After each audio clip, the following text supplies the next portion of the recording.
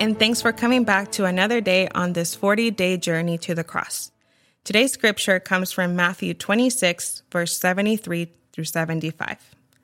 It reads, "After a little while, those standing there came up to Peter and said, 'You really are one of them too. Even your accent gives you away.' At that he began to curse, and he swore with an oath, 'I do not know the man.' At that moment, a rooster crowed. Then Peter remembered what Jesus had said, 'Before the rooster crows, you will deny me 3 times.' And he went outside and wept bitterly." And we can all agree this was not a high point in Peter's life. He was in the middle of a stressful and uncertain situation.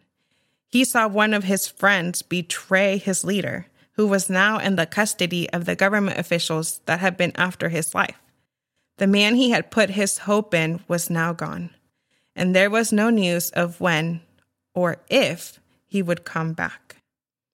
The people are calling Peter out for being one of them. What would the cost of being a follower of Jesus be now that everyone was against him? When Peter made a proclamation of his loyalty to Jesus and unwillingness to leave him, he had done so in the safety of the Passover meal with the disciples.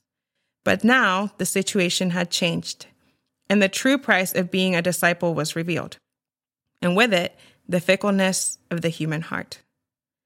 But Jesus provided Peter with a wake-up call. The rooster crowing reminded Peter of his past vows and brought him face to face with his sin of denying Jesus.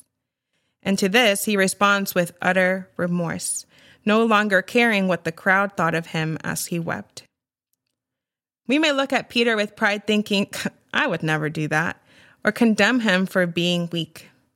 But if we take a look at our lives, we will see that we too have failed to acknowledge our Jesus when the price of following him felt too high.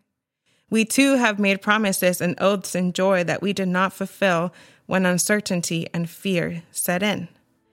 May we today heed the nudge of the Holy Spirit, like a crowing rooster in our lives, and repent when we fail to identify as one of them who was with Jesus.